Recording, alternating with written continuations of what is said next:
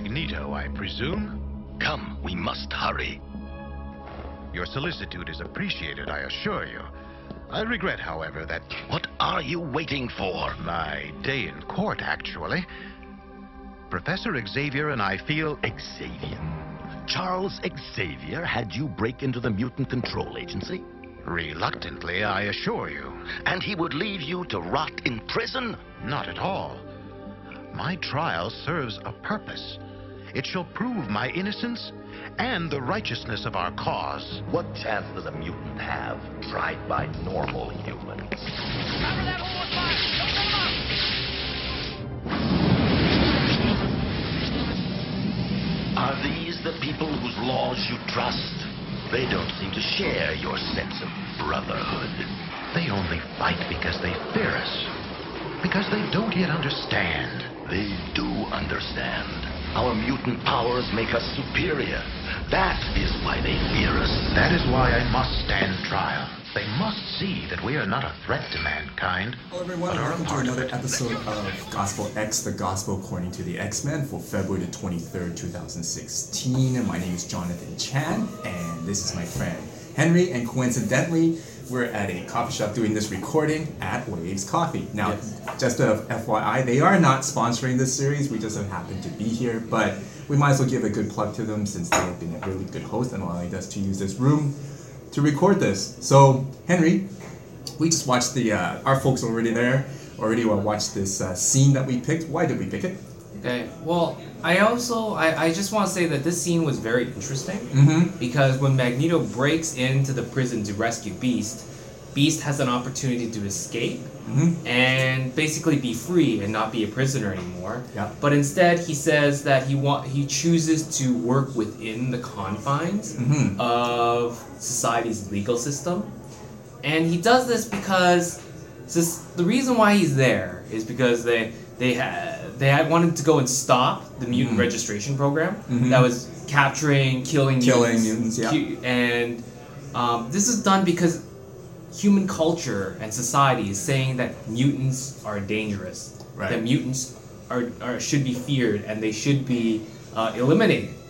And that was But- within their culture. Yeah, and that was within their culture. And what Beast is saying is, no, mutants can be a part of human culture. I'm going to show you that I'm not a threat, I'm not dangerous, and that I can work within human culture and integrate. Yeah. And so he's using that podium at the trial to actually speak forth that and say, and for those who may not be familiar with the episode, he does end up in the trial, in the court, and he quoted a poem saying that, hey, like mutants need warmth, mutants do bleed when they get cut, mutants do need love, and so we are the same as you humans. It's don't feel threatened, right? So what I'm hearing from you, Henry, is that the humans, well, people in general, they feel threatened that their culture, the way they want to live. So just an FYI, how we define culture is the way people want to live. So mutants right now, the X-Men, basically is a threat to human culture. And human culture right now is putting up arms. And unfortunately, also the law itself protects human culture. And is that right? Well, human culture in this way is basically fearing and feeling threatened by this unknown, this other group of people that is brand new, they've never seen before, they're unfamiliar with it, they're not sure of who they are or what they can do, Right. and instead of trying to seek out and understand, they feel like their best course of action is to put in some laws to ban them, to stop them, and basically to make them unwelcome in their society For the sake of human culture. human culture. For the sake of human culture. The way we want to live, right? Yeah. So Henry, this, I just can't help myself, but are there any parallels with regards to this X-Men episode and with Christians today? Oh, absolutely. There's tons of parallels. Let's just throw out a big one out there.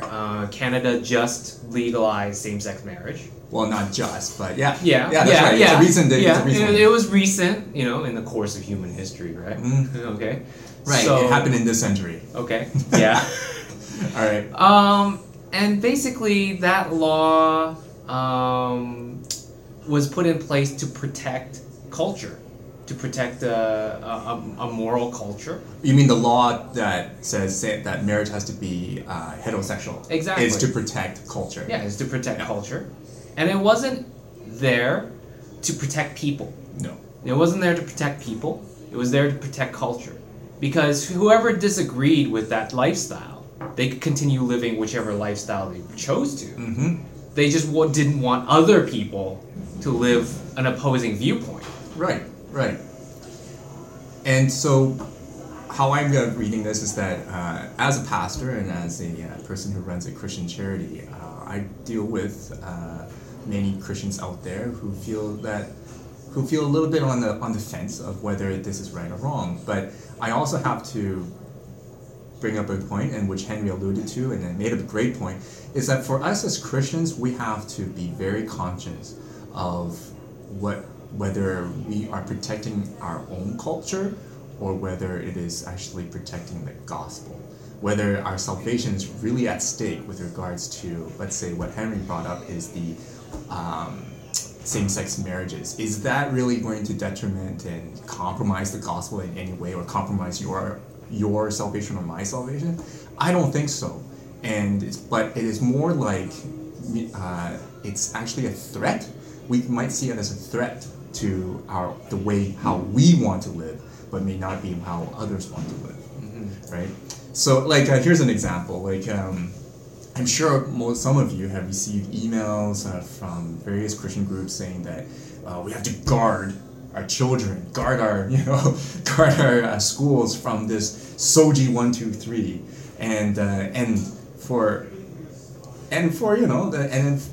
ironically, the title of their emails is called Culture Guard.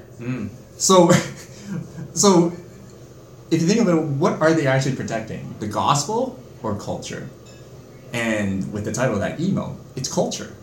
And should we actually develop laws to protect how we want to live, or should we develop laws to protect the very people that it's supposed to protect the rights and freedoms of people? We have no right to impose lifestyles or impose any lifestyle choices that other people make. We're not supposed to do that because that's just not the gospel's teaching.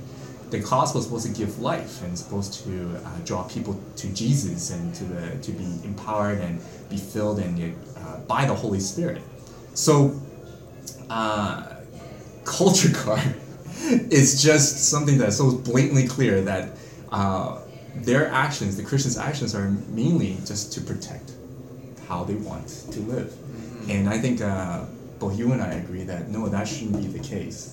No. I feel like as a Christian, your decisions and your choices have to come out of love and not out of emotions like fear or anger or just a sense of insecurity, because the gospel never said to go out there and change laws and bash people with those laws. Yeah, and to prevent people from living, or to go and or to prevent them from being socially accepted in society. The Bible says to accept everyone and to love them. That comes first. And allow God to work in their lives, right? Like, we have no right to do the conversion business because we don't have the pay grade for it. What we should be doing is just to allow people, or what my friend would say, my pastor friend would say, creating imaginative spaces so that people can encounter God. Okay. So that is all. Let's wrap it up. Thank you for joining us in our discussion. I'm sure a lot of you have some points to ponder and want to relay back to us what you think and feel. Feel free to send us a message, post it on Facebook, email us at jonathan@companydisciples.com to relay your questions and thoughts and opinions. I would gladly receive them. But till next time, enjoy your weekend. Have a blessed weekend. And till next time, see you later. All right, bye.